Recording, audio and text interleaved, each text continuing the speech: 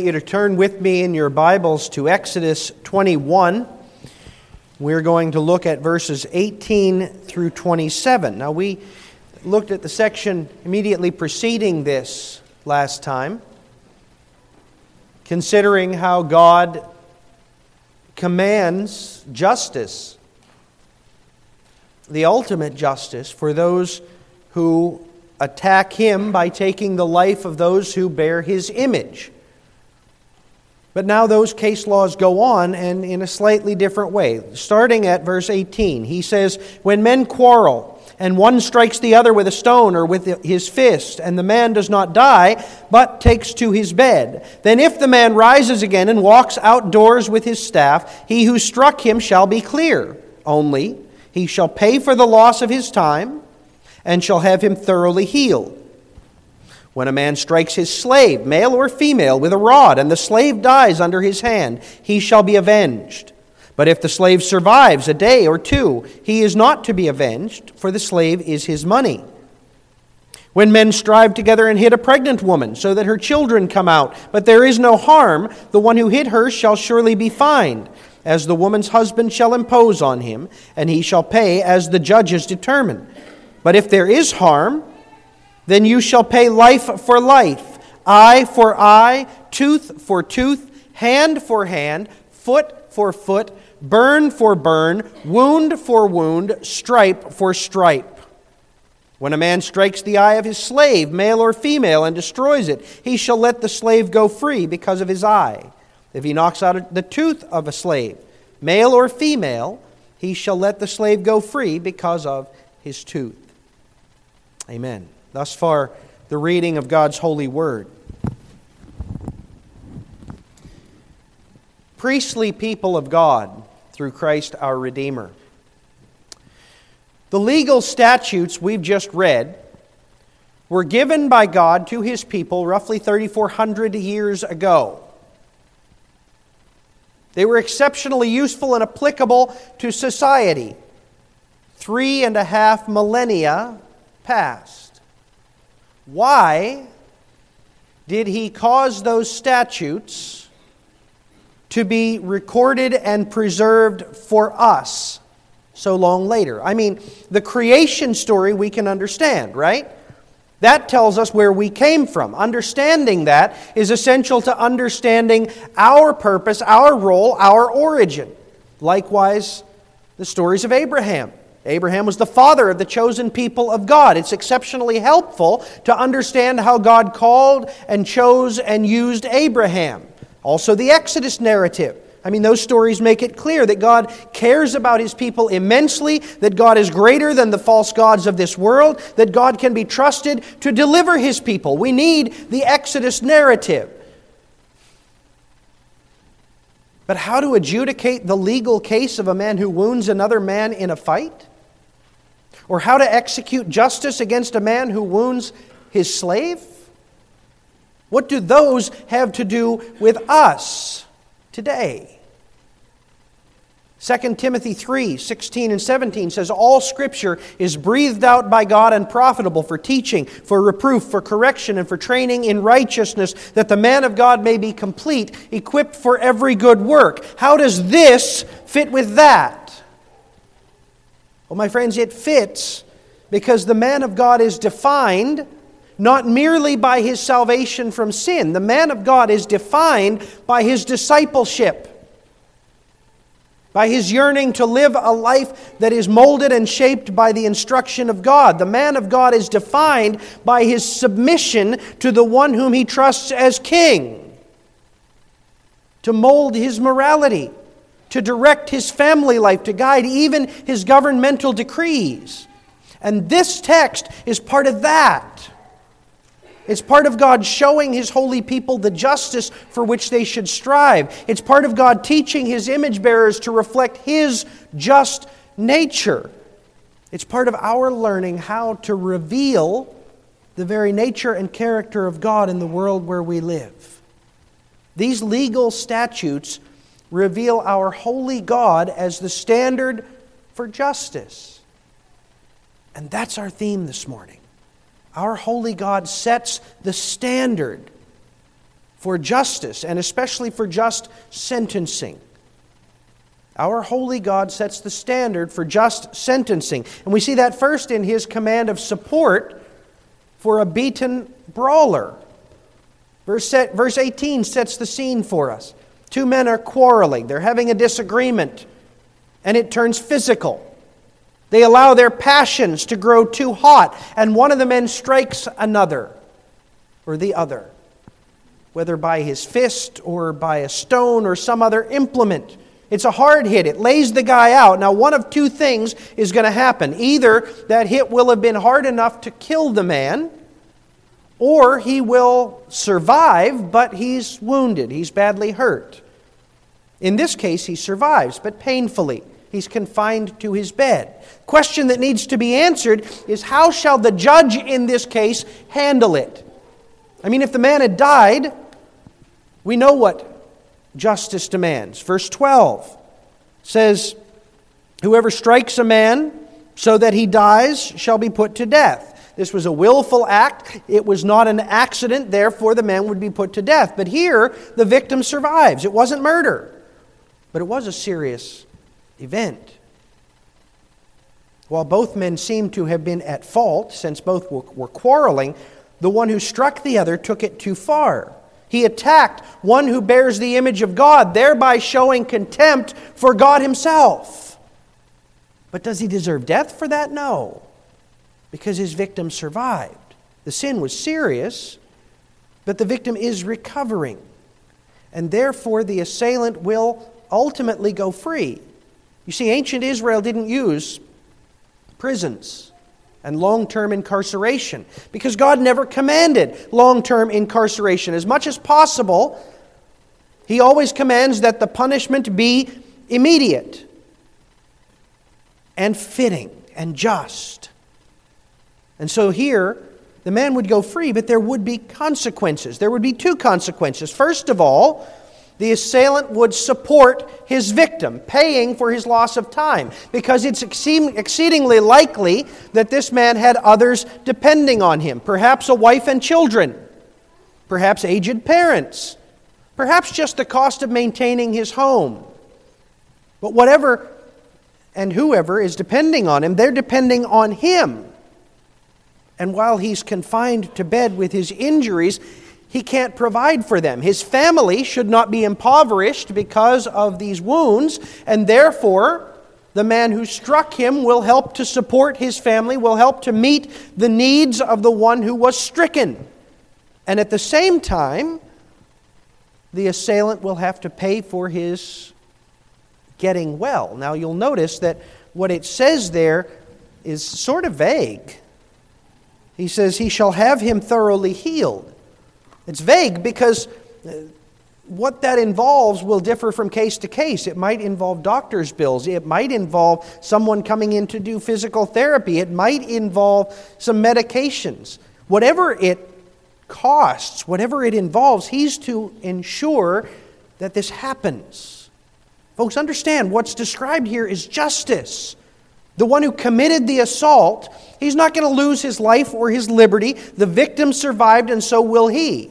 And he won't just physically survive while languishing for years in a prison.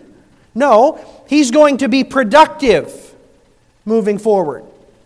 And God's going to show him how to do that by forcing him to deal with the consequences of his specific act. His act caused this man to lose his livelihood for a time, therefore he will make up for the loss of this man's livelihood. His act caused this man to be wounded, to be injured, therefore he himself will cause the man to be healed. That's strict justice. And that shows us something. That's really the lesson in these first two verses. Our God is the essence of justice. And that manifests itself in the fairness of His command here. Men ought not to fight one another. Young men, understand that. In absolutely every instance of two men fighting, sin is at root. It might be, as seems to be the case in this instance, a sin on both sides. The two men were quarreling. They allowed their passions to escalate beyond their self-control. That's sinful. Where it might be the sin of just one, forcing the other to defend himself. But again, sin is at the root. And so God commands a consequence for that sin which is fair, which is just. A physical wound leaves a man helpless. Therefore, the one who made him helpless helps him. God is fair, He is just, and He wants His justice to reflect His character. That brings us to verse 20. A case that's exceedingly similar except for one major difference. The man who is struck, or the woman who is struck, is the slave of the one who strikes. And in a very real sense, that makes it worse. Because the slave owner has power, has authority over the slave. Power to use the slave for profit, yes, but power also to command and to manipulate. And with power comes responsibility. The one who has power and authority is obligated to protect and care for those under him. That's the case whenever a person has power, has authority over another. That additional power brings an obligation to protect, to guard, to care for. To use that power in a way that brings harm is sinful. However, in places where slaves are owned, God knew that that power would be misused at times. And so God provides for that. Now understand, a slave owner was not free to treat his slaves in any way he wished in Israel. But in the rest of the world, he was. He was to treat that slave as his property. In most of the ancient Near East, the hurting of a slave was not illegal, it was expected. That's how you kept them in line. That's how you reminded them where they were in the whole scheme of things. And if you went a little too far and you killed the slave, well, tragedy, because you lost one of your resources, but it happened. Because that slave belonged to you, they had no rights, they had no power, they had no recourse to justice. But God says no, that slave, regardless of his standing in society, regardless of the poverty that landed him in slavery, he bears my image. He was made to bear my image, and therefore you cannot turn a blind eye to his harm. However, he is a slave, and that makes a difference. So if he is killed, then he shall be avenged. It doesn't matter that he was a slave. It doesn't matter that the one who hit him was his owner. That owner shall be put to death for taking the life of one who bears the image of God. Period. End of sentence. Again, that was radical in the ancient world. But it wasn't radical to God, because He told them right after the flood, whoever sheds the blood of man, by man shall his blood be shed, for God made man in His own image. And that doesn't depart just because a man enters slavery or a woman. But what if the slave survives? Well, in that case, we're told there will be no vengeance for the slave's injury, even if he only survives a few days, because that demonstrates that the owner did not intend to kill him. But that's not to say that the slave owner would not face a consequence. Verse 21 says the slave is his money. You see, slaves were purchased at monetary expense, and that purchase was intended as an investment that would render more income to the owner. The fact that he put his slave out of commission by hitting him was, in essence, a self-imposed fine, a self-imposed monetary loss, and it was exceedingly just. He abused his slave, now that slave will earn him no money. That's justice. The slave owner will suffer for causing harm to his slave, and the suffering will come in a manner that emphasizes the wrongness of what he did, the nature of what he did. Nor was that necessarily all. If we drop down to the end of our text, verses 26 and 27, we have the situation where the slave is grievously wounded. He's not just knocked out of his senses a bit.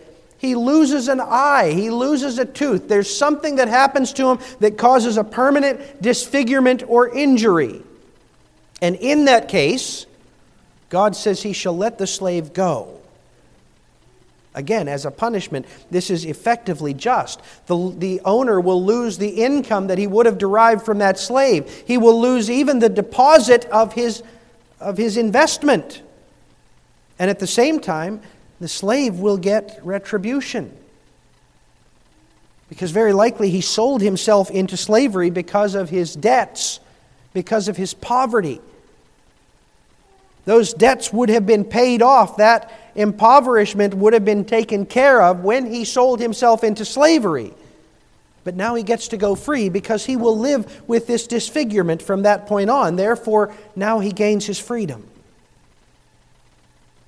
Again, recognize this is radical for the culture in which it was given. Those cultures saw slaves as property to be used however the owner desired. But the true God cares about all of his image bearers, regardless of their place in society. So when one who bears his image is harmed, God demands justice. In fact, this goes further. Because as I said, slaves were particularly vulnerable in those societies. They had no rights, they had no property, they had no value in the eyes of society except the value of their work. Slave owners, on the other hand, were powerful. Implicitly, they were rich, right? Or at least fairly well-to-do. They were the ones you didn't criticize. They were the ones you didn't hold accountable. But God shows here that he is not a respecter of persons. His justice applies to all, the rich and the poor alike, the powerful and the neglected equally. God brings vengeance even for a lowly slave. Psalm 72 tells us,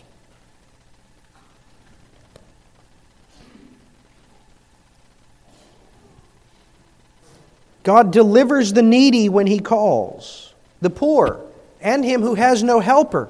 He has pity on the weak and the needy and saves the lives of the needy. From oppression and violence he redeems their life, and precious is their blood in his sight. There's a lesson in that for us. We have that phrase, the squeaky wheel gets the grease.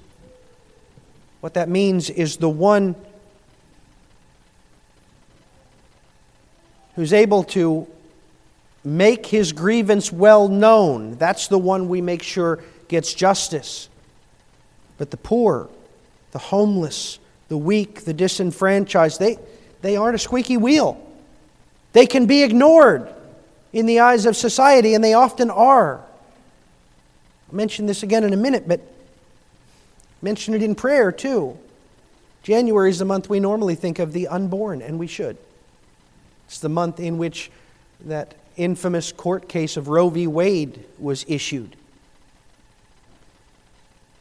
And there are none who are more easy for society to overlook than the ones whom they can't see because they're within the body of another. But God says you may not ignore them, and you may not fail to give them justice. It's fashionable in our society to say, well, abortion should be rare, but safe. But abortion is never safe. It always results in someone murdered. It's just a person that we can't see, a person who can't cry out on their own, a person not much different than a slave in ancient society. And God says you must not ignore justice for that one. And that justice must be equitable, it must be right, it must be just. And we see that. We see that in the next section. Here we have a case where the one who is wounded, again, is in that society sort of overlooked. It's a mother, a woman. But God wants us to have compassion on those mothers when they are mauled. Again, we have two men who are fighting. And in their lack of self-control, in their anger, in their hatred, in their self-centered focus, they wound an expectant mother. Now, we're not told how this happened because that doesn't matter. It may be that she was just at the wrong place at the wrong time. It may be that she sought to intervene and break up the fight. It doesn't matter. She gets hurt badly enough that the child or children come out. Now, that might mean that she's early in her pregnancy and the wound causes a miscarriage. It might mean she was 9 months plus along and this just prompted the labor. It doesn't matter. Their act caused it.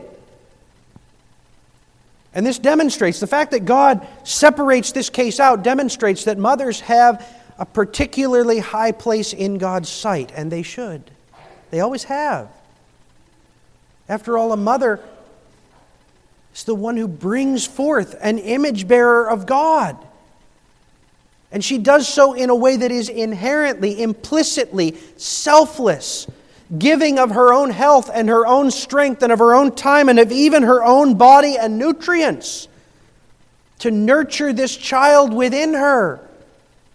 And then after the moment of birth, her work's not done. It's just really begun because now she has that child is going to be continually dependent upon her in ways that Dad can help a little bit, but in a lot of ways he can't. And so God has particular respect for this expectant mother. Now, when she's hit, one of two things again is going to happen. Either there is lasting injury, lasting harm, or there's not. The child comes forth, but mother is fine, baby is fine. And we might be tempted to say, whew, okay, well, that turned out okay after all. But God says no. Because in their selfishness, in their passion, in their carelessness, they harmed one who should be at the forefront of their protective efforts. And that can't go unnoticed. And so the father and husband gets to set the fine, which the judges then will approve and administer. That is not insignificant. Think about the pain, the suffering, the worry, the fear. It might have only been 2 hours, 10 hours, 24 hours before they found out that everything was well. But those were the longest 2 or 10 or 24 hours of their lives. And so God says they will be fined, a fine set by the father who suffered through it with his wife. But what if? What if there is harm? Well, that's what we see in verses 23 through 25, and I saved that for the last intentionally, because what is set forth there is applied in particular to this case of a mother who is wounded, who is mauled, but it sets forth a general principle for the first time that will be revisited through the Mosaic Law. For example, in Deuteronomy 19, verse 21, this principle is applied to the situation of false witnesses. In Leviticus 24, verses 19 and 20, it's applied to all cases of non-fatal injury. The principle has come to be known as the lex talionis, the law of retribution. And in it, we see God's standards for a suitable sentence. And that's the point we end on. You see, the heart of the lex talionis is pure justice. It's justice that rests on the principle that within the crime itself is the pattern for its punishment. What was done to the victim will be applied now to the perpetrator. There's no excess in such justice, but neither is there leniency. And so we read, "If there is harm, then you shall pay life for life, eye for eye, tooth for tooth, hand for hand, foot for foot, burn for burn, wound for wound, stripe for stripe." Notice well, there is no limiting provision there that is based on social class, either of the victim or of the accused. That was something that was extremely common in ancient cultures, and although it is not usually built into the law today, we still see it and we mock it. See, in ancient cultures, what they would do is they would say, life for life, or a fine. An exceptional fine, but a fine. And that fine would allow the rich and the powerful and those with great resources to escape the actual punishment. Now, we don't do that in our law. We just have a law that has become so complex and so filled with loopholes that only those who can afford a really good attorney can manage to find them, but they can find them. And they can get out of it, getting just a slap on the wrist for what a poor person or a person with less resources would have to suffer for many years. And God says no. Doesn't matter what the social class of the perpetrator is, nor does it matter the social class of the one who is struck, the one who is wounded, the one who is hurt. Our God is just, and therefore He demands justice for those who strike those who bear His image. And at the same time, this standard of punishment limits the punishment that is permitted. That's important because we have a tendency as sinful men to want to go above and beyond when we're the ones who are harmed. A man touches my wife, I want to beat him. A man bruises my child, I want to break his arm. A man kills my brother, I want his whole family dead. But God says no. Justice will be fair. Your anger must not escalate it. You may not kill a man simply for harming someone. You may not beat a man simply for offending someone. Justice must be suitable. It must be fair, or it misrepresents God.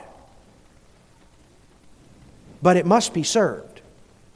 As the victim is harmed, so must the perpetrator. The assailant may not get merely a slap on the wrist for something that was exceptionally serious. Now, to be clear, there's some debate among scholars over the lex talionis. There are many who claim that this was never intended to be taken literally, with the exception of life for life. They will claim that it was simply intended to demonstrate that a serious offense demands a serious sentence, period. But that God didn't really expect the courts to order a man's eye to be gouged out because his action caused the loss of another person's eye. And they point to verses 26 and 27 as evidence of that. A slave lost an eye or lost a tooth, but the slave owner did not consequently get the same. They just were forced to release the slave. Maybe. Certainly, that's the way that some applied it. But folks, I think we need to take seriously what God's law says, as it says it, and not look for excuses to limit it. God wants justice to be equitable, to be fair, to be just. That's the point. And we may not soften that requirement governmentally. Personally, we may. Because that's the other thing that biblical scholars will do, is they will point, not incorrectly, to the Sermon on the Mount. And how Jesus said, "You have heard that it was said, an eye for an eye and a tooth for a tooth. But I say to you, do not resist the one who is evil. But if anyone slaps you on the right cheek, turn to him the other also. And if anyone would sue you to take your tunic, let him have your cloak as well," etc. And they say, well, in doing that, Jesus abrogated this lex talionis, this law of retribution. He said that is no longer to be valid. But that's not what's happening there. You see, the Sermon on the Mount was intended to correct the misapplications of God's law that were common among the Bible scholars of that day. And in that day, what was happening is that the Pharisees and the scribes, they were delighting in justice and retribution. And they were applying it strictly, more strictly than it was intended. And so while this was given as a governmental statute meant to guide the magistrate in executing justice, they were saying you can't forgive a man who has harmed you unless retribution is brought about individually on a person-to-person basis. See, they were prizing justice above all else. And Jesus says we should prize mercy even more. Because God has forgiven you rather than demanding that every penny be paid. And you should delight to forgive others, bearing the cost yourself. That's not saying anything. Notice it's a second person singular. You. That's not saying anything about the magistrate, about the government, about the judge. It's saying you as an individual. If someone slaps you on the cheek, you are not required to slap him back. But you may turn to him the other cheek and prefer to be merciful. But for the government, for the magistrate, Romans 13 declares that God expects them to be His arm of vengeance, to demonstrate His justice. And folks, that's an application of this. While we individually are called to be merciful, and we must be, as those who have received mercy, we also must call our government to be just, and they are not. We live in an age that has forgotten the principles of God's Word. Murderers, having taken multiple lives, languish with free food and free housing and free medical care, accomplishing nothing, doing nothing for years until they are released to spend their golden years in freedom. While those who commit relatively small offenses are incarcerated, forcing their families to suffer for decades. It's not fair, it's not just, it's not biblical, it's not right. And we, with the justification, with the authority of God's Word, need to go before our magistrate, need to go before our lawmakers and our judges and demand that they do not what is politically appropriate, but what is biblically just. We need to call on them to serve God and to reflect His justice. And at the same time, we need to recognize we won't see it this side of glory. But yet this passage brings us comfort there, because it shows us God does embody justice. And so even when our magistrates are unjust, even when we don't see justice carried out in this world, we know that God will force every man, woman, child, everyone who has ever lived to come before His throne, and they will experience justice, true justice. Last point, that's pretty sobering. Because truth be told, we all deserve that justice, don't we? But praise God that through Jesus Christ, God has made Himself to be not only the just God, but also the justifier of the one who trusts in Christ, who suffered all that we deserved so that we could escape without compromising justice. Jesus suffered and died on the cross, crying out, my God, why have you forsaken me?" Which is the essence of hell, because that's what you deserved. That's what I deserved. And if I'm trusting in Christ, then He did it for me. What a blessing. What a Savior.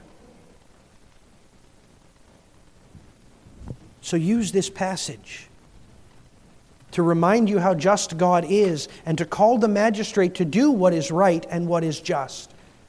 But use this passage also to remind you of how amazingly gracious and merciful and good God has been to deliver us who deserved His wrath.